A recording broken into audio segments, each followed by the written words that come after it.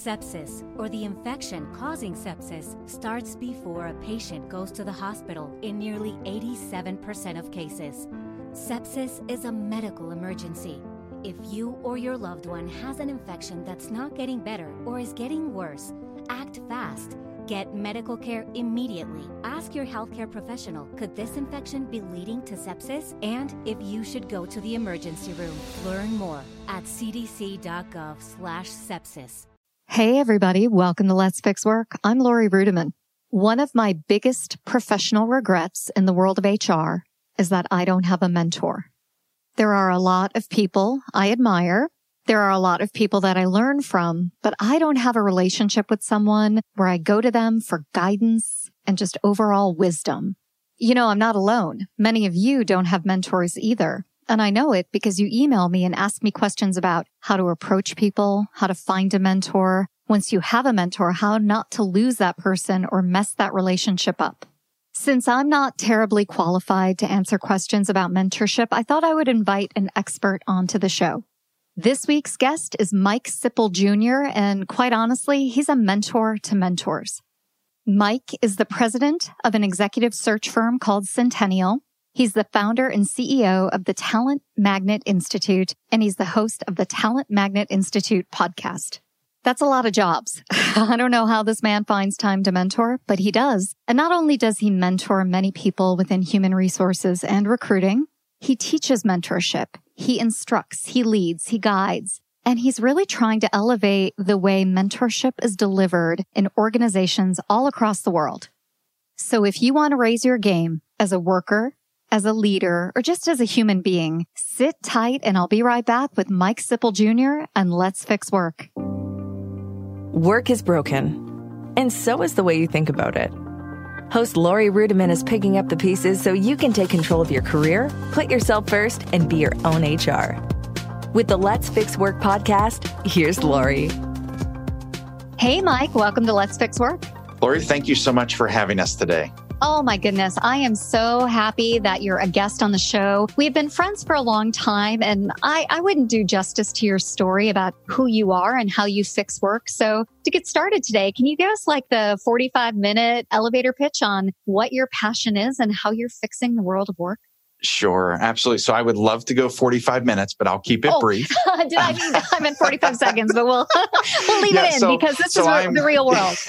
That's right. So Mike Sipple Jr., thank you to those who follow myself and the work that we do with the Talent Magnet Institute as well as Centennial Inc. You can find me at MikeSippleJR.com to follow and learn more. Ultimately, I'm a individual who thought he was going to go to the professional world to be a landscaper and turf grass manager, and found myself working in my family's business, which was an executive search firm, and fell in love with the ability to help, know, and serve people, which is why I was going into the landscaping and turf grass management space, but that's for another day, and never left it. So I've been doing this 18 years. My father, my mom, I work with both of my parents, as well as my wife, who's on the board of directors with my parents, and serve people. Our firm works with leaders in 16 different countries, 38 states, and love multicultural workplaces, love getting to know people and helping people be and bring their best into their workplace.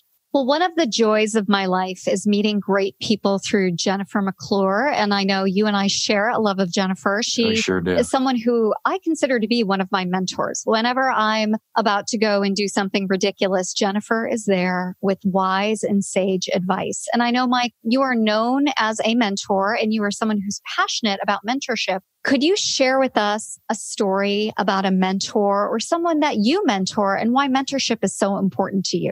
I will. And yes, we both do love Jennifer McClure. I had the distinct pleasure to work across our offices. We could see each other from our offices for 6-7 years. And she's been awesome investment in me. So here's what I would say to this particular topic. I have had the good fortune of a father who always seeks counsel of others. Always seeks counsel of others. Because of that, I learned as a very young professional to seek the wisdom and counsel of others. So my dad kind of has this mantra that he's always going to be mentoring someone who's 10 and 20 years younger than him, and he's always going to be mentored by someone who's 10 and 20 years older than him. And he has done a phenomenal job of that his entire career. So I have taken that same mantra because I've learned how successful he has been, not just in his professional life, but much more importantly, in his personal life. And people who have breathed wisdom into him. I look for individuals who can be my mentor. I always say, you don't have to go up to someone and say, hey, will you be my mentor? Basically, you learn from that person and you seek someone out who's accomplished great things. And I've had a couple of individuals who I know they have succeeded at running very successful organizations, holistically successful organizations where people actually care to be around them and their family's intact. Whoa. I mean, that's the most important thing. I'm so struck by this theme of holistic leadership and also the commitment to the family, because I hear it when you talk about your father. I hear it when you talk about leaders. I hear it from guests on your podcast when they are focused on their well-being and when they're focused on their whole selves, emotionally, financially, spiritually, they end up being better leaders and better mentors themselves. So can you talk a little bit about that connection and why it's so important? So to me, as an entrepreneur, right? So I came in, I'm now running our family business and have been for the last several years. I also have recently started a few other organizations with the Talent Magnet Institute. My wife and I started an executive co-working brand called Impact Co-work.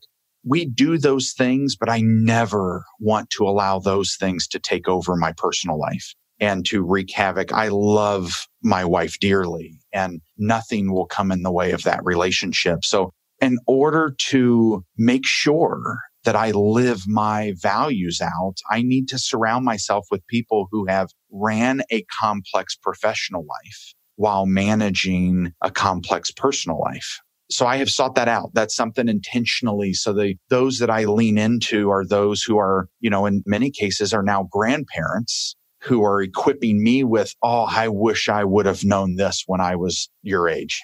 And I'll share with you that even intentionally, I had some really tactical things that I needed to learn before I took over as president of our firm. So I specifically reached out to a few leaders. One, Jean Lauterbach, is a very dear friend of mine. She's a Vistage chair, one of the top Vistage chairs in the country, and asked her that question of, Jean, you've seen presidents fail and you've seen presidents be successful. What do I need to prepare myself for? I have another friend of mine, a mentor of mine, Ron Brown. Ron was a very large company CEO. And I asked him the question, Ron, you were also a young CEO once, right? What do you wish you would have known? And what did you do in preparation for your next career step that I should be planning for? Those two individuals, as well as another very good friend of mine, Chris Painter, who was a CEO who at one point in his career decided, you know what, I'm going to pivot because I need to pivot personally. I need to pivot professionally. And he allowed me the opportunity to be along that journey with him. Those three, I could name 10 more because of how I learn and grow by being around others, but gave me some of the tools and preparation for how do you do both of these well? What does it mean? And when have I not done them well? And what do I wish I would have known? I am so interested in this topic of mentorship, and so is my audience, Mike, which is why I'm glad you're here today, because one of the top series of questions I get is all about the world of mentorship. How do I get one? How do I be one? So maybe we can go through some of those questions today and we can answer listener questions and just be really super helpful. And I think one of the top questions is, what makes someone qualified to be a good mentor? And can I be a good mentor if I'm not an official leader? What's your take on that? The answer is absolutely yes, because you are human and you bring life experiences. You can be a mentor. And I love that your listeners we're all so engaged in your content. Congratulations that people are really submitting questions to get their own help from your podcast. Honestly, I mean, the top question I get is, how do I start a podcast? And then the rest of it is, how do I deal with my bad boss? And how do I deal with the world of work? But when people write in with specific questions on mentorship and leadership, it just warms my heart that they think I can find somebody to answer that. And so you're the man today, Mike. I love it. Yeah. So the other question on qualified to be a good mentor, if you have life experience, I think you do need to check yourself personally and say, how am I feeling, right? If I'm not in a good place emotionally, spiritually, relationally, let's fix that first, right? Let's get you healthy there first. But the reality is, and we have guests on our podcast that talk about the dark places they've been in their personal lives. And what makes them a great mentor now is that they've come out the other side, right? And it's usually because a friend, family, or colleague leaned in and said, hey, your life is worth more, and I'm going to help you get clean, get this figured out, and get help. So once you feel like, you know what, it doesn't mean everything's perfect. I deal with anxiety. I deal with stress like the next type A entrepreneur does. But we bring value and experience. And in fact, when you own that, when you say, I am valuable, I know the experience that I bring and the things I've been through, there is absolutely someone who will benefit from that. What I also hear you saying is that great mentors are vulnerable and they're willing to share not only the good things, the successes, but also the failures, the moments where they didn't necessarily live up to their own expectations. And they're willing to just be rigorously and radically honest about it. That's right. Yeah. And those that are what you do, you help others realize that, a mentor, you don't have to be perfect to be a mentor. In fact, that's where the mentoring comes from, because all of us have failures. All of us trip. All of us make mistakes. And yet we all have that experience to live from and can help others who might be living through something that I've gone through before.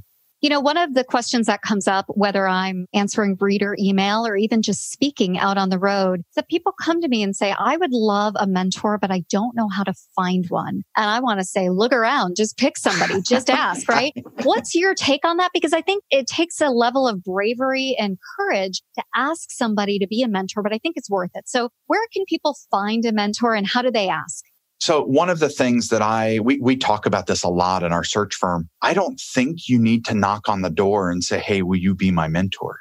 I think we can say, you know what, Jennifer McClure, I see her as a mentor. In some cases, she sees me as a mentor. And that's good, right? That's awesome. You know, there's so many leaders I've met like yourself that the content you share, the way you lean into discussions, the way you push and ask the next question that I'm thinking, you're mentoring me and equipping me to be confident enough to start a podcast, which is one of the scariest things that I ever thought I would be doing, right? So I think part of it is identifying that person that you want to learn from, that you say, you know what, there's something about the energy, the passion, the experience that you've heard about that this person's been through in the past and that you can see them live through, that I think that's a person you can step in and learn from, right? So I'll give you another great example to those listening. I've never met Michael Hyatt, although my team jokes that they have.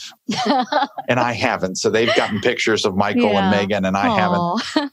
But Michael Hyatt, you've been a mentor to me because you've lived authentically. You've shared what it was like to, he shares what it's like to go through the role of CEO and to go through a private equity transition that didn't go as well for him and the journey of what he's on now. I've learned a lot from that because I can see myself go through those types of life experiences and living similarly. And I can see his passion for helping others and his passion for his family. And the passion for his wife, Gail. I get fulfilled by that because I know, this can be done and we need to live authentically. So that's a great example of someone I've never even met. I've listened to the Lead the Win podcast. I always joke, I buy every course and book that Michael Hyatt puts out because I'm all in on the way that he leads and the way he thinks. And partially it is true, but it's because I admire how he's led and what he's led through. So you do not have to go up to someone and say, will you be my mentor? You can simply learn from that person and say, hey, I'd love to spend time with you. I mentioned a couple of names earlier, Gene Lauterbach and Ron Brown. If I get together at that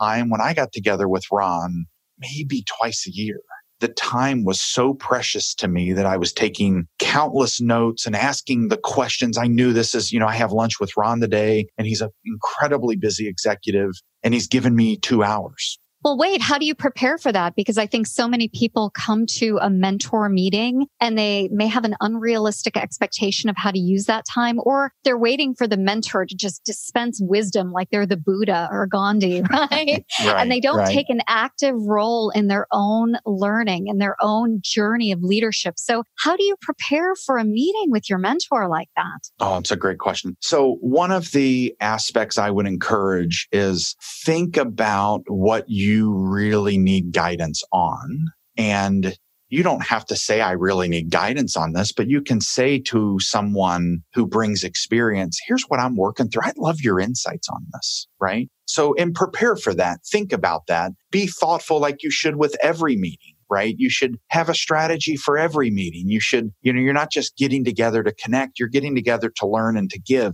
And think about, what do I think I can do for this person when I walk into that meeting? And that will invite them to come back again. So I think being thoughtful around, what would be really helpful if you look out 5 and 10 years? What kind of guidance are you seeking? Where are you going? What are you challenged with? And just share when the person says, how are you doing? Say, I'm doing well, but I'm scared, right? Yeah, I think in the next 2 to 3 years, I'm going to be asked to be president of my company, which I could not be ever be more excited about and honored by, because I've worked so hard for this. But I want to be the best president I can be for my people and be able to maintain my personal life. And if anything, one of the profound comments that Gene Lauterbach gave me was, Mike, when you become president, your world gets smaller.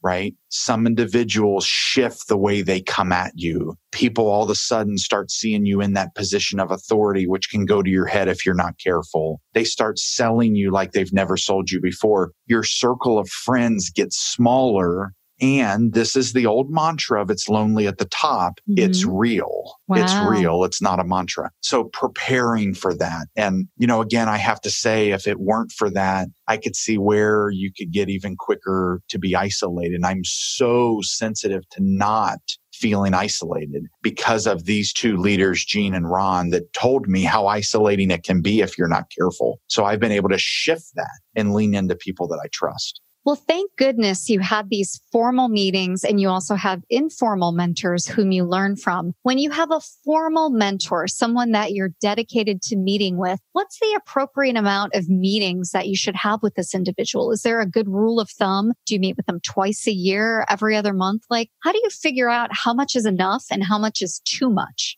Personally, I think once a quarter is more than enough, right? They're not a coach. They're a mentor. Can you talk about that distinction? You're not looking for ongoing, direct, let me adjust how you're thinking, how you're behaving. If I were to do this, I would have done this. You're looking for guidance and wisdom, right? You're not looking for a coach who's going to say, hey, I'm going to bring this process to bear and really help elevate you. Unless you are looking for a coach, then go find a great coach. But I think once a quarter or even a couple times a year to sit down and have formal interactions is more than enough from a mentor, right? If you choose well and you get someone who says, you know what, I see the potential in this leader and I want to spend a couple times a year. And what that can mean also, Lori, is it can allow you to envision who in your world do you wish you were learning more from, right? And if you see one person at a conference a year, take that person out to dinner and call them 6 months before the conference that you're both going to be at and offer to host them at something, right? Because you want to get on their calendar and think strategically of how do I actually get into this person's schedule? But it allows you to open up a little bit. You also, I mentioned earlier, I've never met Michael Hyatt, right? I just follow his content and read all of his books, and we've never even met. And I would view him as a mentor of mine. I have to say, I've never met Michael Hyatt either, but I feel like I've met him through you and through Jennifer. Yeah. See? I mean, there are so many people who are evangelical about his work. And I think that's the beauty of people who find mentors. They share them and the learning just expands. It grows throughout a community. I wonder if a mentor is a mentor forever. You find inspiration and wisdom from Michael Hyatt right now. When is it appropriate to kind of pivot? When do you change? Or is that person always a part of your life? If you're in a formal mentor-mentee relationship, those are usually very structured, right? And I happen to lead one. I'm the chairman of the board of the Metropolitan Club. And we have one of the largest mentor-mentee programs in all of Greater Cincinnati. And there is a formal, in this particular program, there is formality to that. But I will tell you, those who connect best with their mentors and mentees continue that relationship and may find a personal interest, and they go to this particular concert every year together now, right? And they're enjoying each other's friendship and company. So it can start formal. If your organization has a mentoring program or wants to start one, we can certainly help. But if they have one, lean into that. And what you might find is that mentor that you get paired with becomes a friend for life, and I'll share that back to my continually learning from others, again, I'm not joking. I could give you 3-4 handfuls of people who I would say are mentors because I personally want to learn from others. I don't want to live in my vacuum, my bubble. And to your point, careers change. They do. And we change in our careers. So we need to be thinking about, okay, what's next? And what does this look like? And again, I say be on a journey of continual learning. Change, challenge, and grow yourself. And part of the way you do it is by putting amazing people around you to change, challenge, and grow you. Well, I am struck by your comment earlier that mentors are not coaches, because one of the things that happens when you're a little bit older in your career, like you and I, is that you often mentor other people who are mentors. And so I've had people come to me and say, I'm mentoring this new up and coming blah, blah, blah. And all she does is complain. So when do you know a mentor-mentee relationship is going well? And what are some of the signs that it needs a little bit of work? And what do you do with someone who comes to you and wants you to mentor them, but all they really want to do is complain about their current predicament? So I think if you're in that scenario as a mentor, you need to provide that feedback, right? So you need to say, hey, I really appreciate our time together. I'm so appreciative that you would think of me. But it sounds like right now you really need a coach or a counselor for some of the things you're working through. And again, it might sting to the mentee hearing it, but the reality is that's the right thing to do because that's what you wish you would have had someone do if you were in that position, right? So live out what you wish you had in a scenario and don't let someone muddle in that. That's not a mentor. Again, that's a coach or a counselor. I think there should be joy and enjoyment in that relationship that, you know what, even if the mentee is in a hard spot, that you say, you know what, I see myself in her. I see myself in him. I would love to help this person, just kind of guide them and provide some wisdom. And you know what? I'm going to learn something too, because it's a different generation who has different life experiences, who can bring much to the conversation of things that I never thought about. And I didn't have to deal with that when I was in their position. Well, that is so well said. I have often found that in that relationship between mentor and mentee, I'm always learning. But I've had young HR professionals come to me and say, you know, I've been mentored by someone whom I admire. The relationship is changing and I want to give back to that mentor. How do I give back to them? And I always tell them, you don't have to buy them a gift. That's not why a mentor does this job, but just in general, how does a mentee make sure that she or he is giving back to that mentor and providing a meaningful exchange, providing a wonderful experience? How do they do that? Yeah, that's a great point. I would say I'll just give you some personal examples for myself. Figure out what they enjoy or invite them to something you enjoy.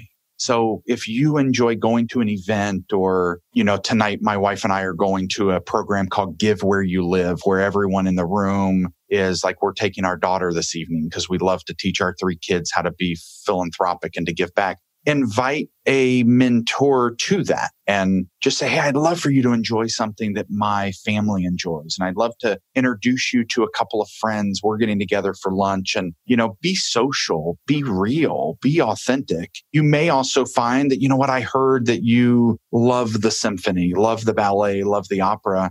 And through my connections, I was able to get a few tickets, 4 tickets. I'd love to go with you. I mean, I think it's really enjoying things of life that we enjoy, because the other reality is a lot of us have a hard time slowing down and don't feel like you have to compartmentalize. I always say the joy of integration and overlap and being the whole self is so critically important. So those conversations should also be personal and should be about what they enjoy in life, not just about the career growth and the pipeline for your own self. And I think what you'll find with many mentors that I've been so encouraged by, that until they realize that life isn't about climbing a ladder, it's about enjoying the journey and looking around and smelling in some cases, smelling the valley that you're in, not just the peak. Those are things that I am so, so thankful that I've been told by others who had a lot more experience than me. Well, I'm so pleased that you were able to come on today and talk a little bit about mentorship and also share some of the people who have made an impact in your life. I mean, really great names, really great individuals. As we leave the conversation, do you have any final thoughts on mentorship, any words of wisdom for our listeners out there? Life is not a solo sport. And if you can recognize that, please, please, please, to our listeners, if you feel like you're the only one, like you're by yourself, and that it is a solo sport, no one understands, and I don't have anyone to go to, now is a wonderful time to seek out a mentor. right? Because so many people have been right where you are, and there's an opportunity to change. And if you don't know where to start, certainly feel free to reach out to Lori or myself, because we love pointing people in the right direction. Fortunately, we both have had people who have done that for us, and paying it forward means everything to us. That's right. So great to have you on today's show. If people want to learn a little bit more about you, let's give them again some places where they can find you. Yeah, so we've tried to make this really easy. If you go to MikeSippleJR.com, MikeSippleJr.com, you can see the brands that I'm a part of, the social media. We also have a couple of free giveaways, free downloadables about being a better boss and leading yourself well. So that's a gift to all of those in the Let's Fix Work community. And would love to have you follow us on social media and engage in our conversations. So thank you again, Lori, for this opportunity. Absolutely. Everybody will have all of Mike Sipple Jr.'s contact information and properties and link to his awesome and amazing podcast in our show notes. And Mike, thanks again for being a guest on Let's Fix Work. Absolutely. Thank you for the opportunity. Hey, everybody. I hope you enjoyed my conversation with Mike Sipple Jr. All the good stuff from today's episode, all the links, all the stuff is in the show notes, and you can find those show notes and also download a PDF of key takeaways at lorirudiman.com/Let's Fix Work-78. Let's Fix Work was recorded in Raleigh, North Carolina and Cincinnati, Ohio this week, and is produced by Danny Osment at Emerald City Productions. Now, you know Danny is the guy for podcasting. I don't know why you're emailing me on how to start a podcast. Go back and listen to episode 76 to get all the podcasting goodness. If you have feedback for me, I'd love to hear how the show can be twice as good. You can hit me up at hello@letsfixwork.com. Finally, I'm out on the road a lot, and I would love and welcome the opportunity to talk to you if I'm in your city. So if you've ever wanted to be a guest on Let's Fix Work, or you have ideas for guests for me, please go ahead and email me again at hello@letsfixwork.com. Now that's all for today, and I hope you enjoyed it. We'll see you next time on Let's Fix Work. If you're ready to make a real change in your workplace, start today by number 1, subscribing to Let's Fix Work on the Apple Podcasts app or iTunes or Stitcher or Android or wherever you listen. Number 2, write a 5-star rating and review. And number 3, share it with a friend, colleague, or coworker who you think would enjoy our episodes.